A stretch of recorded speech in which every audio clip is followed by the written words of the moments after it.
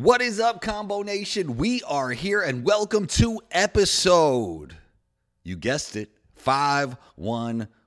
Don't forget to rate, review, and punch down on that subscribe button wherever you tune into the show. This episode is a recording from the B-Ball Breakdown live show with Coach Nick and myself.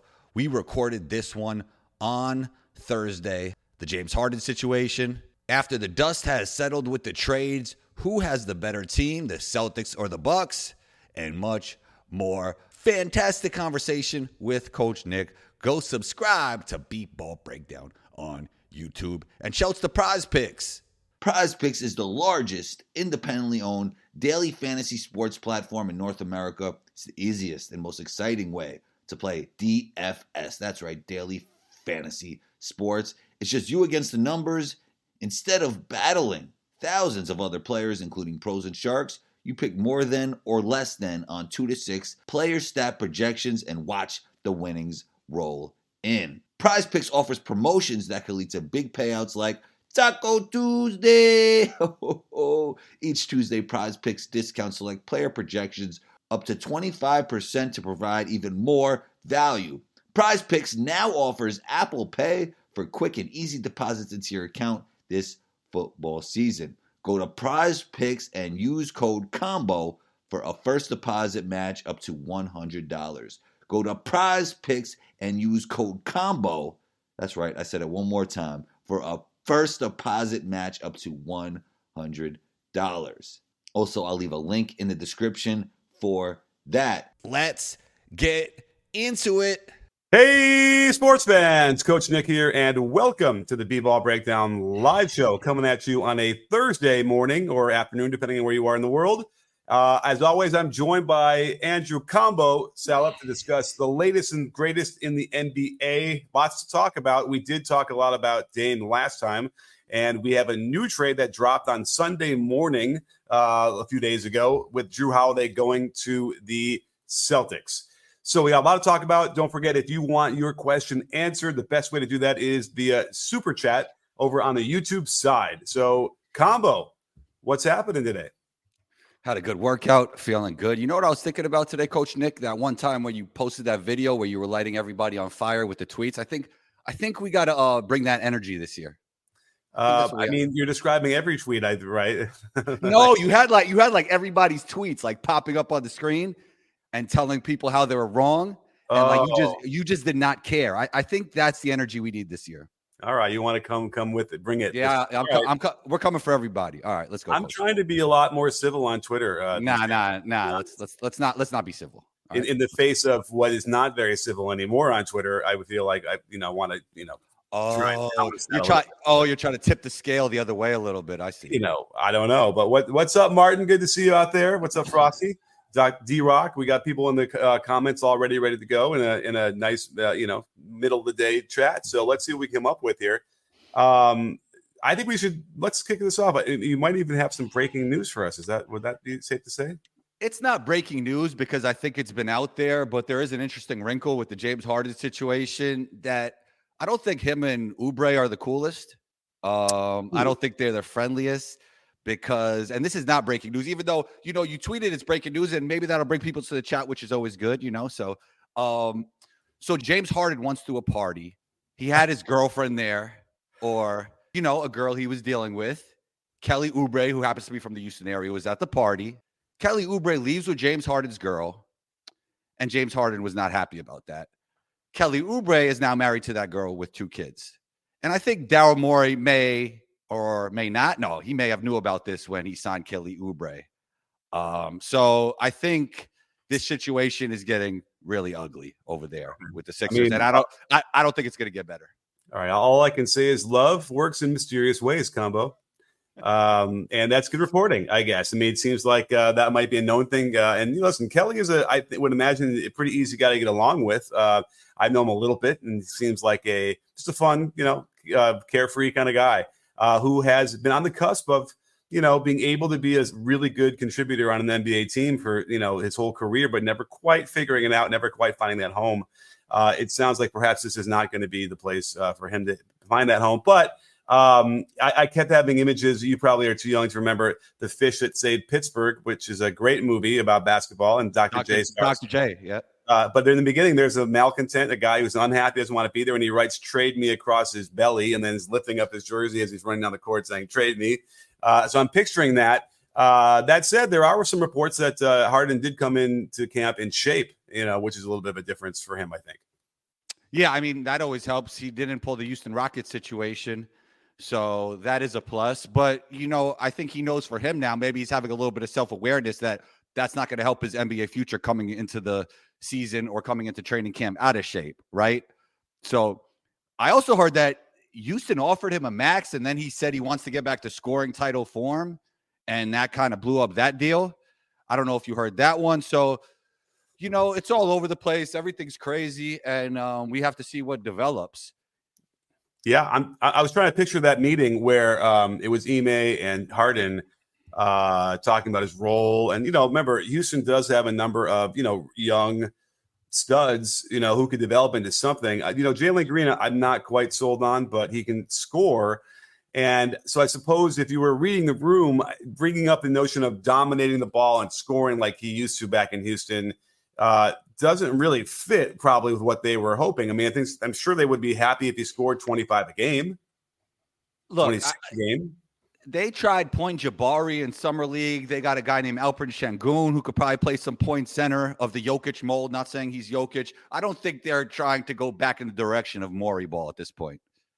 Right. Yes. And Morey ball, it's interesting because what you're referring to, I think, is the heliocentric Harden offense versus just threes and layups. But even still, yes, I think that they probably wanted him to be a guy they can take a lot of pressure off the young guys, but also be the distributor that he's always been good at too. So, I have a feeling there was probably some other things that went on in that conversation that made them, maybe not give him a max deal. And I don't think that's where they would be anyway. It doesn't seem like a good fit. So whether or not that story is true, it's a head scratcher that they would really want to bring Harden into that anyway. It doesn't seem like their timelines would match. So they also got Fred VanVleet. Like, you want him to have the basketball somewhat. I mean, it just doesn't make sense to have James Harden leading the league in scoring for the Rockets right now. It's not going to help your development. It makes no sense at all.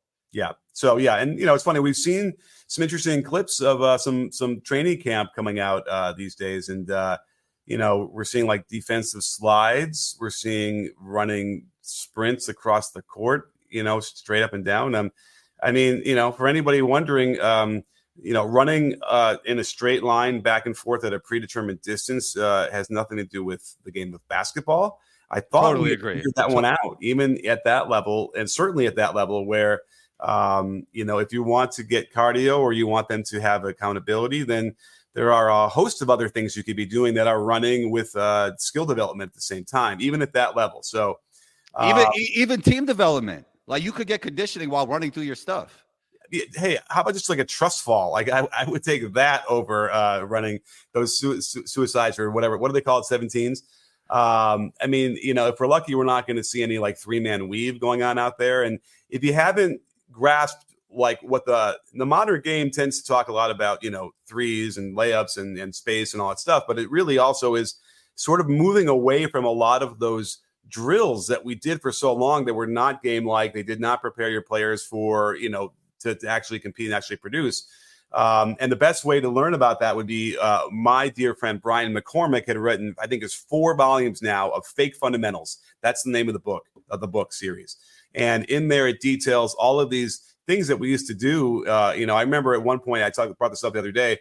Remember when Derek Fisher took over the Knicks and he was teaching the triangle offense in 2010, 2011, whatever that was.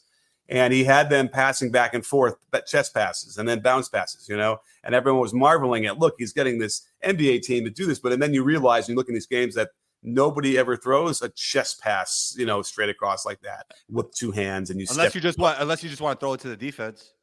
Right.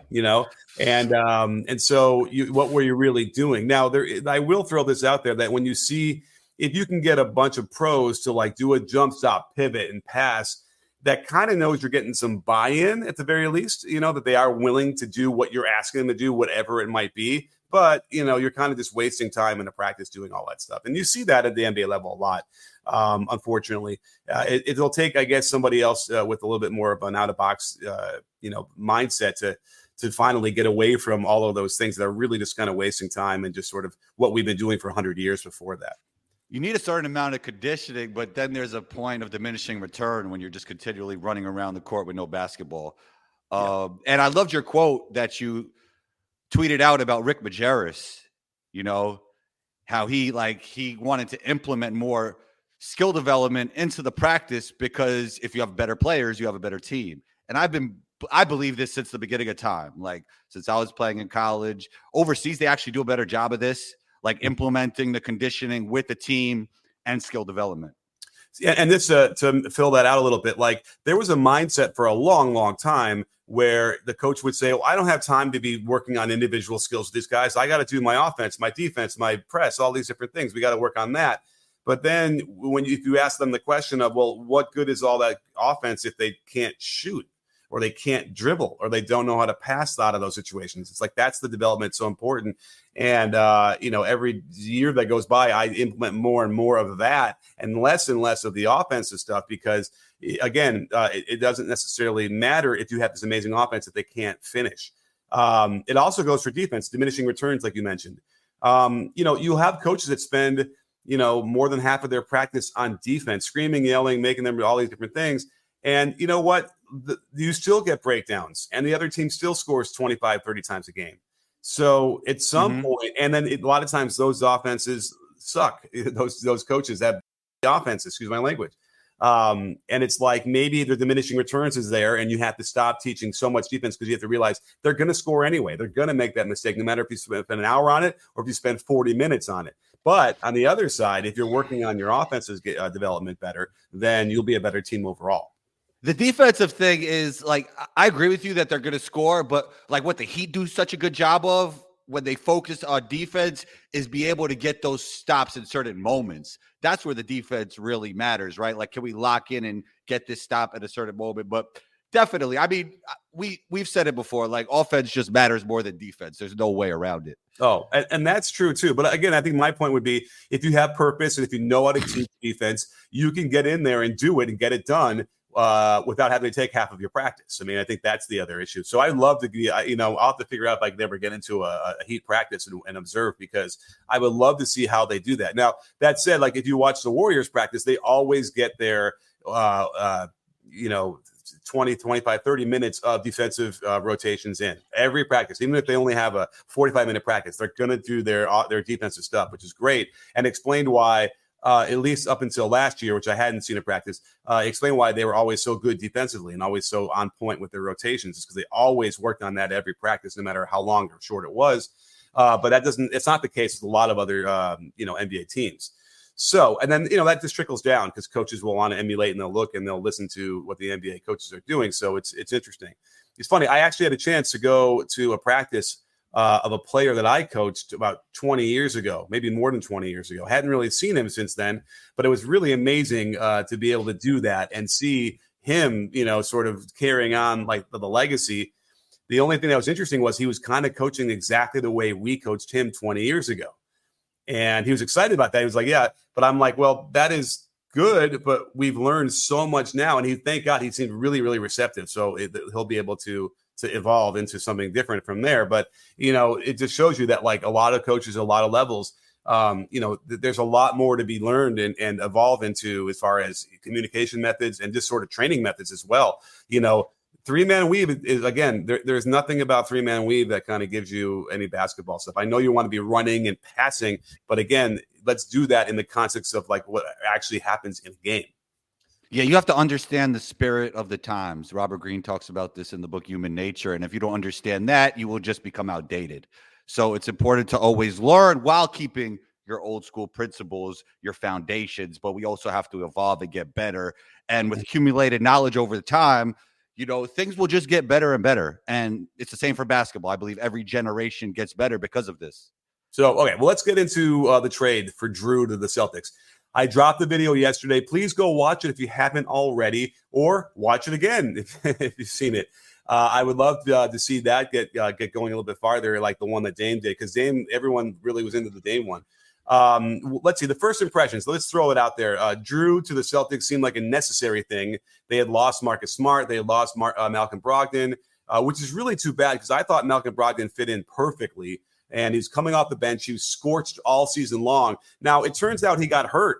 He was playing pretty hurt in the playoffs, which explains why he didn't look like himself, unfortunately. And that's what everyone remembers the most. But if you look through the footage during the regular season, when he was not hurt, Brogdon was terrific. So they lost a lot of production from those two guys. And now they're down. They lost both Williams brothers, not Williams brothers, Williams people, the last name. And they had a lot to replace. So Drew does a little bit on both ends for them. He replaces some defense, replaces some offense, much needed. But I have some doubts about all this. What's your initial thought of it? I agree with you on the doubts, and I'll tell you why a little bit later. But Malcolm Brogdon, super high on him as a player, but he was put into a trade package. And after that, he realized he was in a trade package and he wanted to leave. So That's why he didn't want to be there. So that was never going to work at that point. We kind of yes, but doesn't Brogdon, shouldn't he know this is the business, and we'll talk about it with Drew in a second. Shouldn't he know? Everybody's different. Maybe he's just built that way. Maybe Tyler will handle it better with the Heat, right? Maybe he'll have a great season. Maybe he won't because of it. Jaylen Brown already went through it too. We knew about that, where he was unhappy, but then they extended him, so now he's not so unhappy, right? It's amazing what a bunch of money will do to you. Wait, remind me, Brogdon was mad about potentially being traded to Portland? I don't know if it was Portland, but I know the trade was almost done. He was in the trade, and then something happened where the trade didn't go through. It's not like it was they were kind of shopping him around a little bit. He was gone pretty much. Right. Maybe somebody in the comments will know, right? Maybe they can help us with that. Okay. Because that was the Clippers. Clippers, exactly. Yep. Yeah. So again, hey, who everybody wants to be in LA, but it's just as weird. I would have thought that Brogdon as a real veteran professional wouldn't have necessarily been so upset that he's I have to go now. I don't know. To your point, he has a better chance of winning a championship with the Celtics than with Portland. Why wouldn't he want to see with the Celtics? Don't you want to win a championship at the end of the day? Isn't that what it's all about? I think you got to take your emotions out of it at some point. Yeah, absolutely. Now, just parenthetically, we noticed that IB Galaxy's talking about Middleton in the comments. And don't forget, if you want your question asked, we'll, Super Chat's the way to go. We'll put you on the screen. We'll give you all lots of love. Help us keep the lights on. And he's talking about Middleton being washed. And that is certainly a take. Because he played 33 games last year and really struggled to get healthy. But there's some interesting responses today or yesterday from media interviews with Adrian Griffin about, whether or not Middleton is healthy because he wasn't playing. He didn't practice yesterday. And that is something to keep your eye on. And his answers were very much rehearsed. He's doing well. He's on his way, yada, yada. We're just being cautious, this and that. But, you would imagine at this point, Middleton would have had the whole offseason to get healthy. And if he's not ready to go right now, then what's the story? And we probably need a little bit more information. I think it's tough to call somebody wash after one season that they were injured. They not too long ago. So I think that would be a little premature to call Middleton washed. Now, if he's not healthy, that definitely dampens their chances to win a championship. But in full health, I believe the Bucks are clearly the better team than the Celtics. Well, let's talk about the Celtics starting lineup for a second, because that's an interesting discussion. So we have Jason Tatum, Jaylen Brown, Drew Holiday, Kristaps Porzingis, and then we have a choice between either Al Horford or Derek White. What are they going to go with? I think you go Derek White off the bench. Yeah.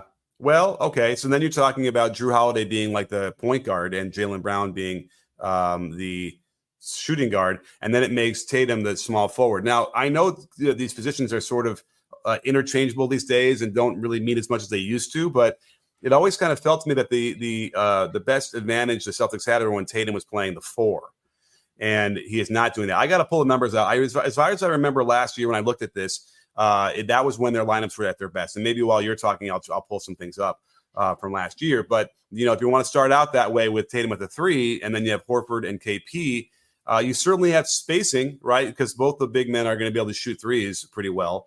So that's not an issue as much. But then you have, different people guarding Tatum, and that might be an issue. Yeah, defensively, I like it, especially from the point of attack defense with Drew. Like, they're menacing, right? Drew and the 2 J's. But on offense, I don't think I like this as much. And I do think Drew helps almost any NBA team. I discussed this on our last show.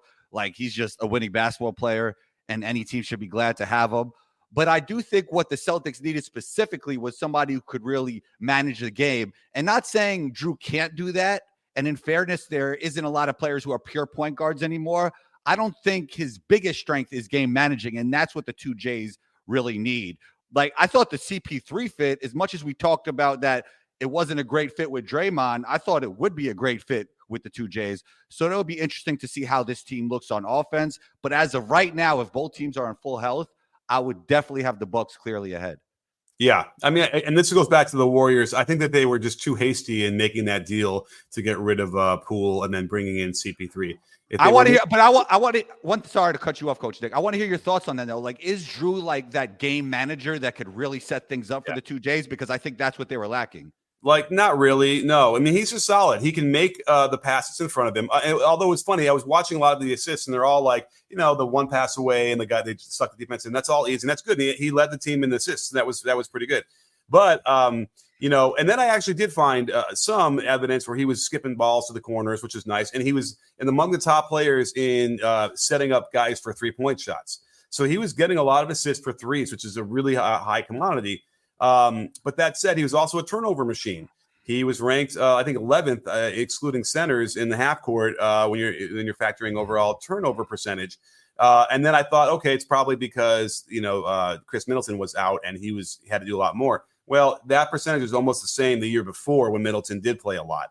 So there is this weird, and I had never really noticed it before. I had to, ask my buddy Frank Madden, who covers the Bucks, about it. I'm like, is this a thing where Drew Holiday is a turnover machine? And apparently, there was a thing. Like, it never really bubbled up in my mind watching them like that. But the numbers don't lie on that one. And it's not necessarily a noisy stat. It simply is a thing where he has an issue with that to some degree. And I know he gets a lot of assists, so he balances the assist to turnover ratio. But when you're talking about a guy that needs to kind of set the table up for those guys, he's probably going to end up being in the offense a lot more of a complimentary guy playing off of Tatum and Brown. And then the question is, did Brown fix his dribbling? Did you see that video of him dribbling in place with the left hand yesterday?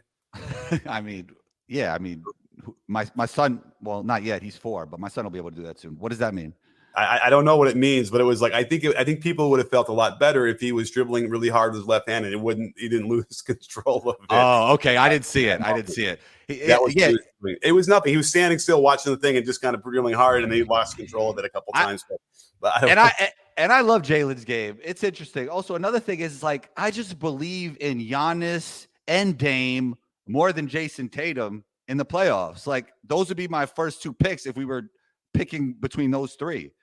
So it's like, in my opinion, they have the 2 best playoff players in a series if those 2 guys match up. Right. I mean, that's going to be devastating, I think, for the Celtics. And I don't really see a scenario where in full health, the Celtics would beat them. That's just how I look at it. The bigger reason then is, okay, let's just pretend that like Derek White's coming off the bench. And so all you have off the bench then would be, who else? You have basically, like, I think I mentioned it for the Celtics, they're going to have like, Lamar Stevens and O'Shea Brissett are going to get some run. You already have Peyton Pritchard, who has really struggled to kind of get a role going, even though I think both of you and I have liked what he's done and probably deserves a better chance to see what he can do there. Hauser also showed some things as well off the bench, but like, I don't know if that's going to be their answer. Svi Mikhailuk is also there. Like, there's been moments where he's looked good. But again, kind of all these guys are unproven. Wenyen Gabriel, by the way, might be unknown to a lot of people. He did play for the Lakers last year. And, again, it's a little bit hard because certain players, not everybody, but certain players could tend to look better playing alongside guys like LeBron and Anthony Davis. So Wenyon might be that guy, but he also was making some plays that they might need, like as a third big man off the bench that it could actually be important, and then play some defense without getting into foul trouble. And then Luke Cornett. But again, those are not names that are going to strike fear in anybody they're going to play against. So I don't know how you're going to be able to manage for a whole season into the playoffs with that short of a rotation of serious production from production players. It's confusing to me. So who do you have, like, between the Bucks and the Celtics, and are those your two favorites in the East? Well, and by the way, I do like the fact that they do have Drew to guard Dame. That's helpful for them. True. And remember, New Orleans did, to play devil's advocate on my own opinion, Drew did beat the Blazers with Anthony Davis. It was a few years back already, but he kind of did a good job on Dame. Yeah, I forgot about that. I got to go look at that. I was looking at Drew on the Bucks guarding Dame, and there's some footage of that's pretty good as well. So listen, Drew is the last of the lockdown defenders. There really aren't anybody anymore like that, but he is as close as we're going to see to what that looks like these days. And if we're going to talk about the Celtics though, or the Bucks, like, are the Bucks any deeper? Yeah, that's a good question. Who has the better bench?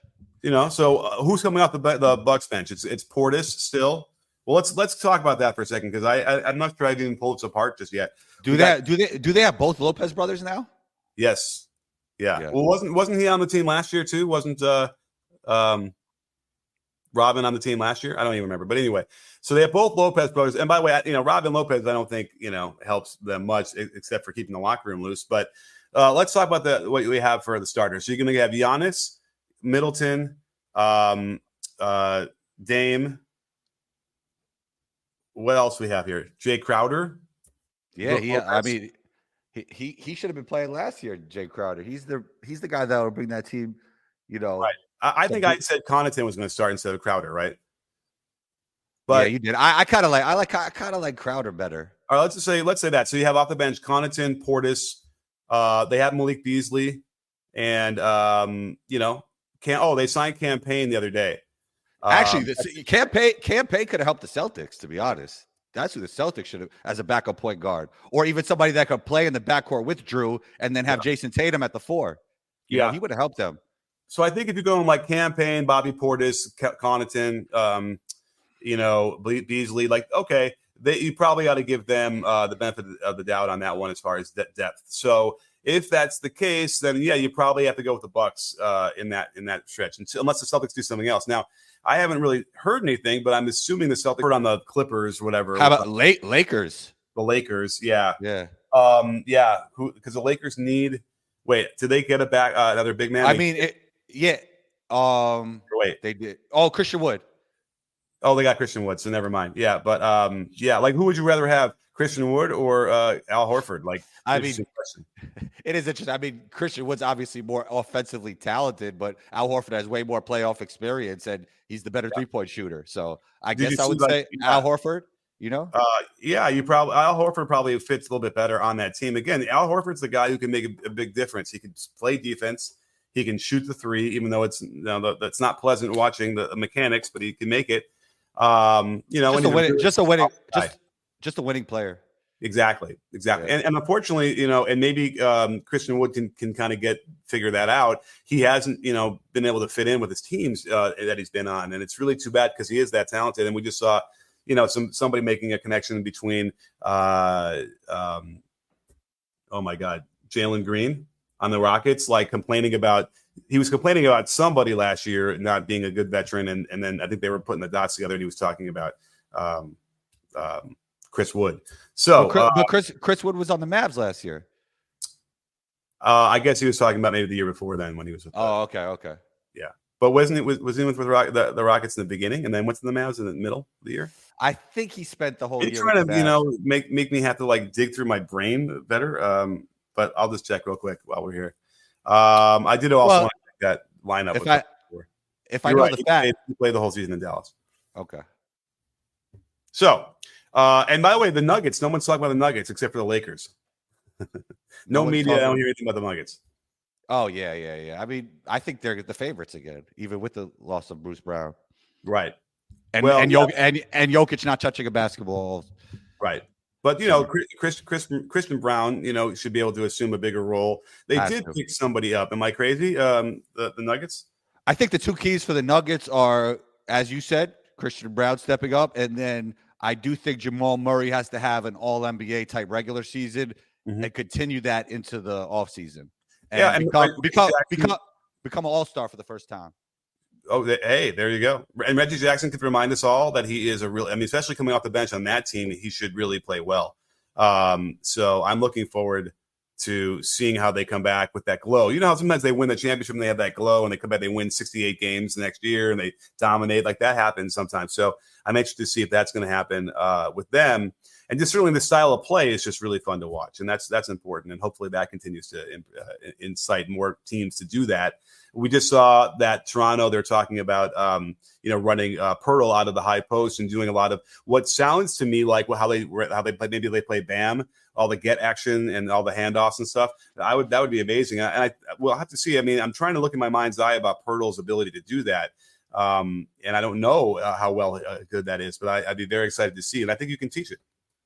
Yeah, it's solid. I mean, I think we're going to see a lot of point center things going on because, as you know, Coach Nick, it's a copycat league, so everybody tends to copy, the best teams. As we see, like there's a lot of teams trying to run Warriors offense and shooting a lot of threes, but every team doesn't have the combination of Draymond, Clay, and Steph Curry.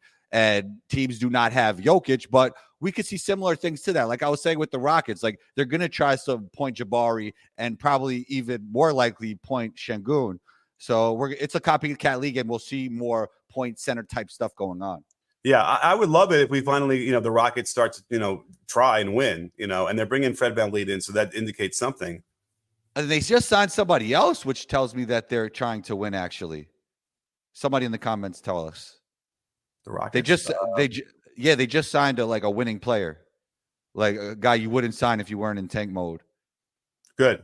It sounds familiar, but my mind is blank. I've been so busy with the other stuff, but yeah. And by the way, Michael is talking about the Nuggets won't get near 68 wins, bro.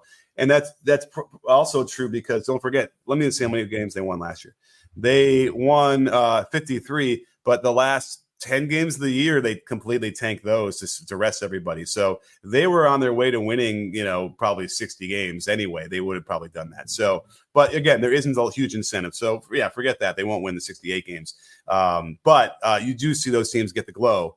And then, they just start dominating everybody when they are healthy playing. We have our first super chat from best friend of the breakdown, Braun. Thank you so much, Braun. We love to see it. Always great to see you out here. Not sure if you caught Cam on JJ's podcast, but he's obsessing over JJ's ability to go right when shooting. Who is the best at that in today's NBA? So that's a great thing. Cam Johnson was talking about going to the right, and it was bizarre to me that JJ Redick would have said he had never really thought of it that way when Cam was perfect when describing how you had to rotate in the air to get alignment when you're going to your right as a righty player. Did you want to make a comment on that? I just wanted to note that JJ is righty because that's important to note, right? If you're a lefty, this is opposite for you. Since I'm a lefty, I just wanted to point that out. Fair enough. So going to the right as a righty is always harder. Now, the thing with JJ Redick was great at it. Kyle Korver was really great at it. And those are really hard shots. And I would always share those clips on Twitter because I'm like, this is, he's coming off a pin down full speed, left, right, going up, to his right, and then knocking down distant shots. The question is now who is really good at going in the right? I'm trying to picture who that is, but who plays like JJ now? KCP? Duncan Robinson? Yeah, I bet you Robinson's really good. I have to see the numbers, but he's good at that, I'm sure, and he understands that without question. But the idea that JJ had never really thought about it that way and needing to rotate more in the air, it was interesting to me because you'd imagine someone like that would have broken down and understood every micro piece of the shot. But there's always things to understand and learn. Meanwhile, he's teaching guys and training them now, so hopefully he'll catch up a little bit. Who's a better off the ball shooter? I mean, Steph Curry or JJ. So Steph Curry's another guy who does it, right? I mean, I'm not comparing Steph and Duncan and JJ, but Steph does move off the ball great. Yeah, there's no question. He comes off those. I can see him. He comes off going to his right on those baseline out of bounds or the high post splits, and then that means that Clay, I'm sure, is also really good at those too. I don't know. I can't picture Clay doing it as much, coming to his right like that and just letting it fly. But I know he does. Yeah. How was Ray Allen at that? Ray Allen, his arm swing tended to go out to his left side. So it's a little bit harder than kind of do that, comfortably going to the right. So I would have to look at the numbers, but I imagine he was good at that. I mean, certainly Ray Allen would have been a guy who practiced that more, which is another reason why as a righty, you got to be aware that that's a harder shot. And not necessarily you practice it that much more, but it definitely needs to be focused on so you can get it as well. But then again, offenses should be designed knowing that, when the righties are out there, you're looking for going to the left and being able to get those pin downs so that their right hip and right elbow are already aligned to the basket. And that's next level coaching as well, when you start to really aware of that and get guys in positions where they're doing their strong hand stuff as much as they can. You know what I mean? Yeah. And it's also interesting that me as a lefty, it's opposite for righties, that step backs and hezzy pulls are easier with your right hand, even though I'm a lefty. So it would be to the right.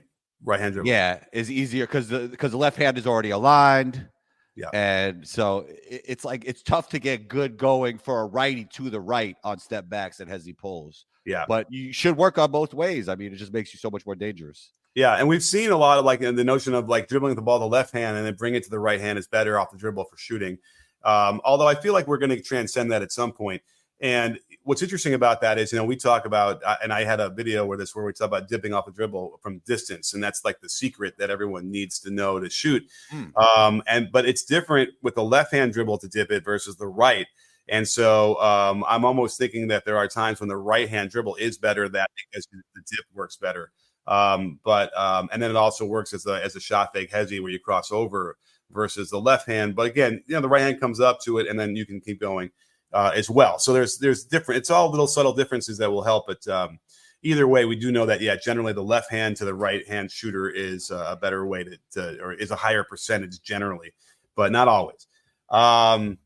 Anyway, the Heat come up in the right now in the comments. They lost 2 starters, although you might argue that, Strus wasn't really a starter, because, Hero was hurt. But they did lose 2 starters that went to the finals, and they didn't really replace them with anybody. So I don't see how the Heat are going to compete very well. They need to bring in James Harden. That's interesting. You think that would work? I think it's the only choice as of now. You think it would be a good idea to bring Harden to Miami? Yes. You know what happens when he's on the road and he's playing Miami, generally. Isn't there a thing? I think there was stats where his stats are way much lower when he gets to hang out in Miami the night before. Let's not get gossipy, Coach Nick, even though that's the way I started today. Right. Hey, it's gossipy, but it's also kind of he culture does a great job of containing that, I would say. Just either you're here for the right reasons or you're not here.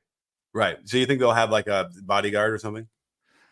I don't know if we're going to get that extreme, but I do think, and another thing is I think they would use James Harden in unique ways that you might not even think about. I mean, I would love to see Harden coming off of handoffs and all that get action. That would be great. I can't ever picture him doing that, passing the high post, cutting right back for it and all that stuff. How about small ball 4? That's interesting. Yeah. And by the way, let's give Harden a lot of credit because I felt like he made a really great effort in Philly to exist in an offense. So no longer was he sort of passing and just standing there, backing up to half court and waiting for the ball back or not being involved in the offense. He was moving and he was, more of a cog in that offense that I had seen in a while. So he deserves credit for that. And it would be great to see him kind of get back into more of that. But, there's no question Harden needs to get out of Philly. And there's no question Philly needs to get a nice return for him. But that's the problem is that the Heat couldn't get Dame because they didn't have enough for him. Yeah. Also, another issue is the deal would have to be with Tyler Hero, and the Sixers already have Maxey, and that's kind of a weird mix. So it would probably have to be a 3-team, multi-team deal. Yeah, but who are the Heat going to send out? Hero? It would have to be a 3-team deal, and then for us to try and guess what 3-team deal would take like a whole podcast to do. But it's not enough, right? It's not enough for Hero and like a pick. I don't think they need to give up more than that, or certainly Philly needs to get more than what that equivalent would be back to them. So I again, that's why I don't know if the Heat. Yeah, when there's a will, there's a way. They would have to figure it out with 3 teams. And to your point, like Morey's not taking just nothing. Like we know that. Yeah, what hurt the Heat, I think, is a guy like Gabe Vincent leaving, because if they had him and having played it as a starter in a finals team, even though he's good and I think he sold me as far as his legit ability to be a starter on a good team, but his value is as high as it's ever going to be. I was actually talking to some. I was actually talking to my friend Mike about this in the gym yesterday. Shouts to my guy Mike. He was telling me that he thinks Gabe Vincent is really benefited from the situation that he was in, and he might not do as well with the Lakers. I disagree. Like, I think Gabe Vincent just has a winning mentality, but he believes that he had just had so much freedom in the playoffs, the kind of freedom that many players don't get because they had basically no bench, and he was going to get to do whatever he wants, and he's not going to have that same type of freedom with the Lakers. That is not a hot take, and it's up to Gabe Vincent to prove us all wrong, and I'd be delighted if that happens. So we'll see. Yeah. But again, if the Heat had been able to have him on their roster and use him and Hero, now we're talking about they can probably get the return they need, of a Harden back with those 2 guys in a pick. Otherwise, I mean, I don't know what else they're going to do because, they can't trade Bam. They can't trade Butler. Who else are we thinking about? Okay.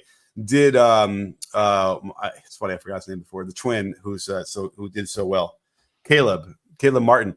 Did Caleb Martin do himself a good service and really raise his value? Like, probably not enough, because maybe he would have been the guy that the Heat were trying to push, and they weren't for a Dame, and they weren't taking it.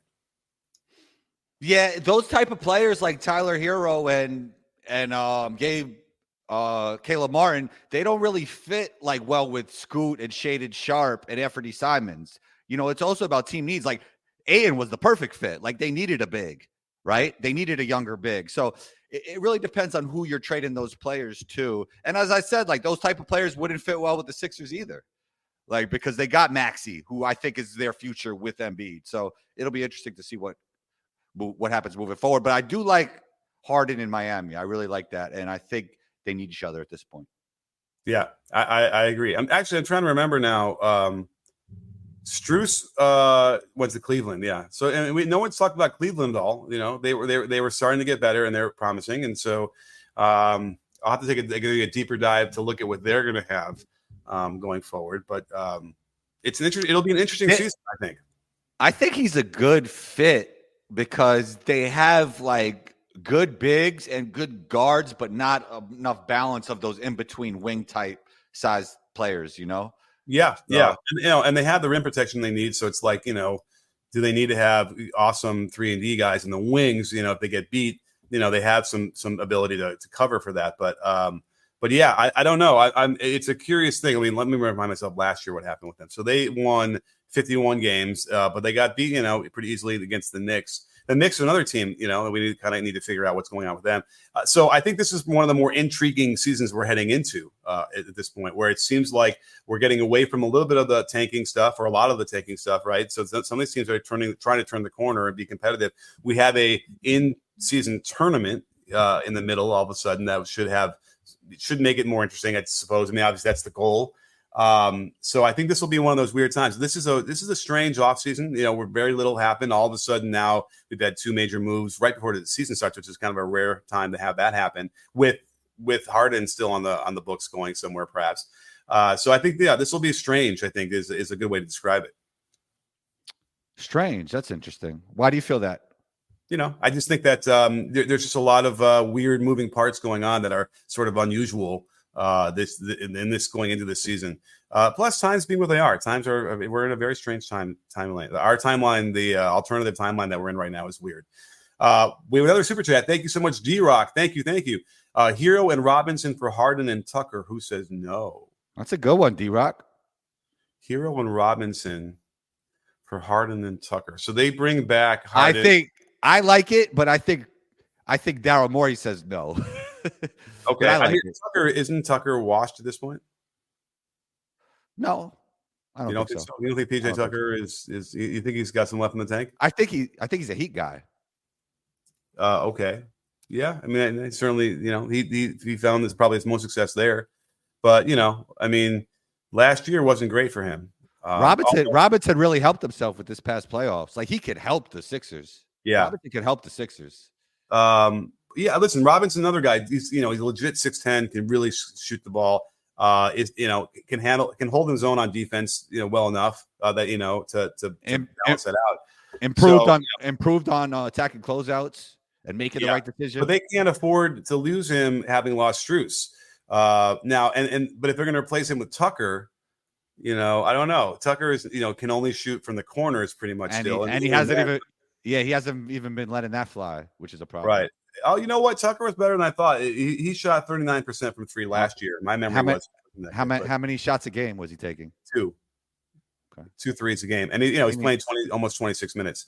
So, he wasn't getting a lot there. I mean, he kind of got lost, I think, as an impact player that way. Now, I'm just kind of curious. Per 36 the year before in Miami, he was averaging, he took 3.5 threes per game per 36 in Miami in 21-22, and that went down almost a whole shot per 36 the next year. That offense in Philly didn't run the same way, didn't move the same way and find him open in that way. So that's that made him less effective. So, the question now is how Nick Nurse, adjust that offense and gets him to run it. And does Joel Embiid buy in? And will he help run that offense properly? And once they get rid of, I guess, Harden. Is Harden getting traded before the season starts? Yes. Okay. I don't know. It seems like it's, you're talking about a 3-team trade, perhaps, if it's like with Miami or whatever.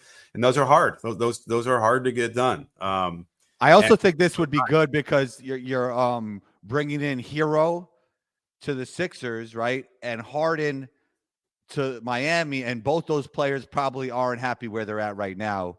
Hero because of the trade conversations, and Harden because of all of the obvious reasons we discussed. But you kind of like maximize their honeymoon periods, especially for Harden. Right. I mean, I'm trying to figure out, let's say, when's the first game? The 24th? Or is that late? Let's see. I feel like it's before the 24th. That's what it looks like in the Google search. Yeah, looks like the 24th. So, you have basically 19 days to make that trade happen. Maybe. I don't know. But, I don't know. I just worry. Let's see. I mean, certainly Miami would take Harden and Tucker. They would probably like that. And the only issue I have with the Hero and Robinson would be like, does Philly want it? Now, you're right. Philly would take Robinson. He fits in well. And, Hero, I don't know. Without Harden in there and they have Maxey, like, does Hero fit in?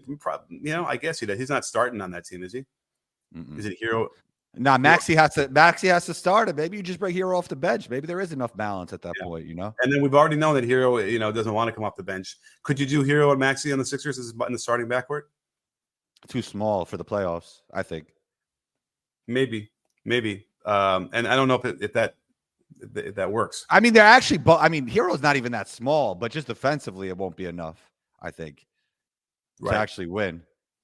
Right. I mean, that would be Tobias. Who are we missing then? Oh, so it'd be Robinson. Robinson would start, I guess, right? And that's another guy he's not a horrible defender, but he's not a great defender either. No, right. He's just like fine. He's not making plays. Right. I hate it when B-ball ref does that. B-ball ref suddenly just starts. Did you even hear that? I don't know if you heard that. No. Yeah, I heard something. They suddenly start playing some ads. Anyway, all right. Well, I mean, is there anything else we got to cover as we get close to the end of the show? No, I think that's about good. Yeah, I got to get to the gym, man. Work it out. Do a little. What are you working out today? So here's my favorite thing I've been doing now is the decline bench. Where we do the sit-ups in.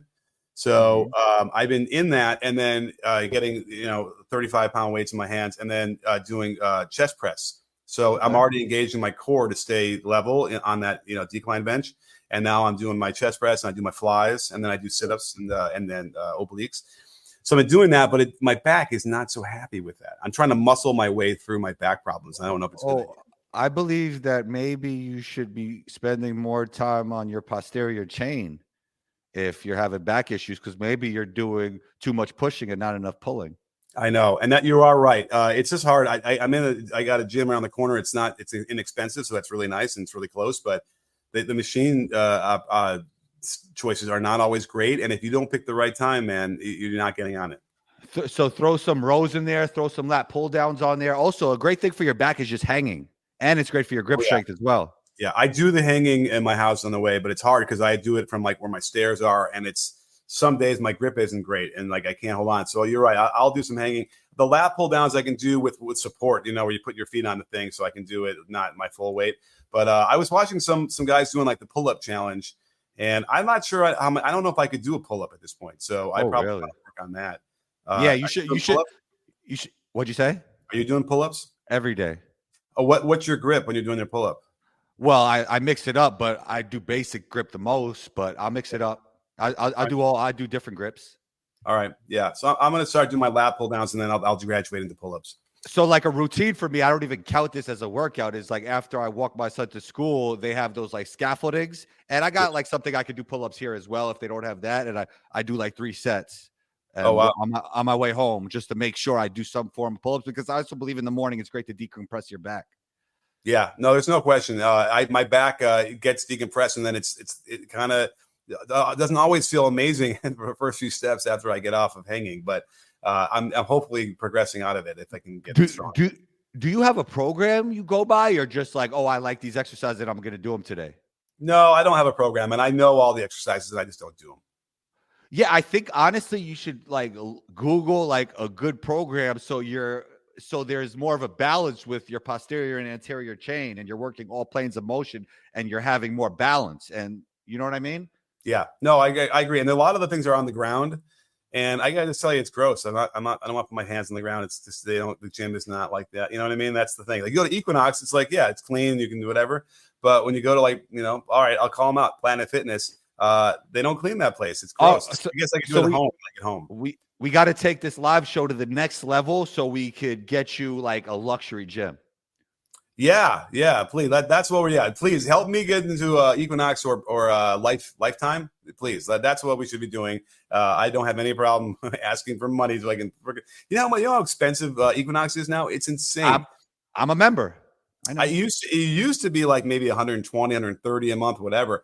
I think in LA it's over 300 now, and you can't tell. Like you have to go through hoops on the website to like finally get the information. So I spent so much time in there. It's worth it for me. Yeah, you're right. And by the way, I was thinking about getting the bench and doing it at home, and everyone's like, you'll just won't do it. You won't do it. You got to. That's not true. That's not true. You will do it. I don't know. I think there's some truth to that about it sits there and becomes a thing you put your clothes on. No, I work out all the time in my house. Right. Well, you're an exception. Yeah, that's why you're combo. Look at that. Hey, look! I finally had completely flat for 10 years, and now I'm getting my my muscle back. So I'm actually happy about that. I just wish the scale would indicate better that I am progressing after a few months. But I don't believe it scales. I think they're all off. They also say you should weigh in every day, and that's a good motivator. But man, when it doesn't go the right way, having like eaten like 1,200 calories in a day and really gone well, and then the scale doesn't show that the next day, it could kind of make you depressed. And so I think I hear you, and it kind of doesn't always work as what it's the way it's supposed to. Okay. But hey, listen, I've been eating very clean. I've been virtually no sugar, no dairy, no gluten, no caffeine for 6 weeks now, and it's been helpful. I'm gonna be honest with you. I love the sweets. I moderate, but I love the sweets, Coach Nick. But I moderate. I don't go crazy. Okay. Oh yeah. But I do love them. Last night was the first time in like 6 weeks where I had such an uncontrollable urge where I needed to have something that I did have a little bit. But I mean, the best thing to do probably in that situation, if you really want to get strict, is just have some fruit instead of like anything processed. Yeah. Oh, you know what? And by the way, we missed another super chat before we go. You're right. Fruit. I had a watermelon last night before that, and I forgot how good mountain watermelon was. Jeez Louise. All right, here we go. Alan Tran, thank you so much. The super chat, I really appreciate this. This will help me get to Equinox. Hey, Coach. All-star big struggle to stay in the league after the age of 32. What makes Horford special versus guys like Aldridge, Millsap, Blake Griffin? Great question. And he's right. Like a lot of those guys kind of break down 32. And Middleton's about almost there. He's 31. And he's not like a big, but I just thought of that. But Why is Horford special? Well, the issue is that we don't know what these guys are doing in private. I mean, I don't. Maybe you do. I don't know these guys personally, but that could be something to do with it. Like often, what shows in public is from what you do in private, and then also there's a degree of injury luck. Like some people just get luckier. Yeah, well, Blake Griffin's pretty clear. He was very reckless early on with the way. First of all, his footwork was always wonky, and then he would just be leaping and jumping and crashing and landing and all sorts of things. So it was pretty clear that a guy like that would get injured playing that way as much as he did from his 1920s till his late 20s. So that's that. Blake Griffin's pretty easy. He doesn't match the other guys. Millsap and Aldridge are probably a little bit closer in terms of how they play to Horford. And Horford has gone much more to a perimeter game, that said, he is physical when he kind of wants to be, but who knows? You know, that thing he does on the free throw when it misses and he goes like that, that yeah. thing? What is that? Maybe that's the secret. Maybe that's what keeps him healthy. I have no idea. It's as good hilarious. as any other explanation we can have. Well, thanks, Alan, for the super chat, and thanks, Bron. We appreciate you all. It means a lot. Absolutely. Because, and again, Horford, he has moved more to the perimeter and it's been less banging. He did have those moments regarding Giannis in the playoffs where he was physical and really made it a problem for him. But there's all those moments. But, there could very well just be a Horford is a special guy. He's a son of an NBA player, has the genes, and this keeps going on. Now, how old is Horford? He's always younger than we think he is, right? Is he the best player from the Dominican Republic ever? Sure. Who else is from the Dominican Republic? Francisco Garcia, his father, Tito. Yeah. I'm probably missing somebody. But Horford is 36, is going to be 37 this year. I always think he's like 39 or 40, but so he's a little slightly younger, but he's pretty much finally catching up to the age we all thought he was the last 5 years. But that's that's a big part of it is certainly him being able to stay on the perimeter and spacing and not getting banged around. He doesn't like fall on the ground a lot, that kind of thing. He doesn't take a lot of charges necessarily. Those are all the things that kind of slowly debilitate you. Someone was lauding what Larry Bird had said about how hard he worked, and that's true. But don't forget, Larry Bird was broken down by 32 tops, just like those guys were completely. I don't know. I mean, when I was talking to Bob Ryan on my podcast about like what Larry was doing on the offseason, it didn't sound too intense from what I gathered. I don't know. Oh, well, yeah, but he'd be like shoveling and doing all sorts of that yard. That's true. That's true. And also, if you read his book, he was taking like 500 free throws in the morning, which is pretty crazy. Yeah. I have a feeling. So I don't know. Ryan's going to make it seem like he didn't work out hard on the basketball. No. So I asked him, like, what did the off seasons look like to Bob Ryan? He wasn't like, he was just basically saying, like, there wasn't that much information about basketball stuff. It's more like, he was hanging out, drinking beers, So right. I don't, everybody has their own thing, but I do know, like, you see Larry running around. And then I do know also I think he injured his strong hand when he was younger. And then he worked a lot on his opposite hand. And then I also do remember he was taking 500 free throws in the morning. But it didn't, from what I was gathering from Bob, and he didn't say he wasn't working out, it's like, it didn't seem too crazy. It didn't seem like Larry was going out there for 3 hours a day, like, through cones and drills. And, and doing diving drills. All right. Well, either way, we know that he broke down, and a lot of it had to do with the way he played, which was, completely all out. And he would ignore every minor injury and whatever. Listen, I love Larry Bird, love watching him play, but his influence on me is the reason why I have a hip replacement and have another one that's probably going to get replaced. And, this finger will never straighten and like all sorts of stuff that I never really took care of because I felt like, well, Larry Bird doesn't, I'm not. If I can walk, then I can play. And, I think we've learned a little bit since then about how to take care of your body better. So, Larry Bird, top 5 all time. No question. Yeah. Someone just had to ask me, my son actually asked me who that top 5 was. And so, I threw Magic and Larry in there. I was like, at this point, I'm like, all right, let's put them in there, put Michael and LeBron and then you can have Kareem, whoever you want in the 5th. I would have that, but Wilt instead of Magic. That's just me. Wilt instead of Magic? Yeah. Okay. Yeah. Listen, I can't argue with that. But what I can't argue with, I think it's time to wrap the show up. What do you say? Yeah, let's wrap it up. All right. Well, great stuff. Thanks, everybody out there, for being part of the show. It was great questions, great everything. We'll be back again next week, so just keep your notifications on. Please watch that video from yesterday on the Drew Holiday trade. It's got some really cool stuff. I do that wipe edit where Giannis throws the ball to a teammate and then Drew catches it. I love those. Everyone seems to love those. So it's got the original music in there. So please watch it if you haven't seen it. And Don't forget sports fans. At B-Ball Breakdown, we're not a channel, we're a conversation. You in? Are you in, Combo? There it was. Another episode of Combo's Court is in the books. Big shouts to Coach Nick. Big shouts to B-Ball Breakdown. Always great talking basketball with Coach Nick. Shouts to Prize Picks.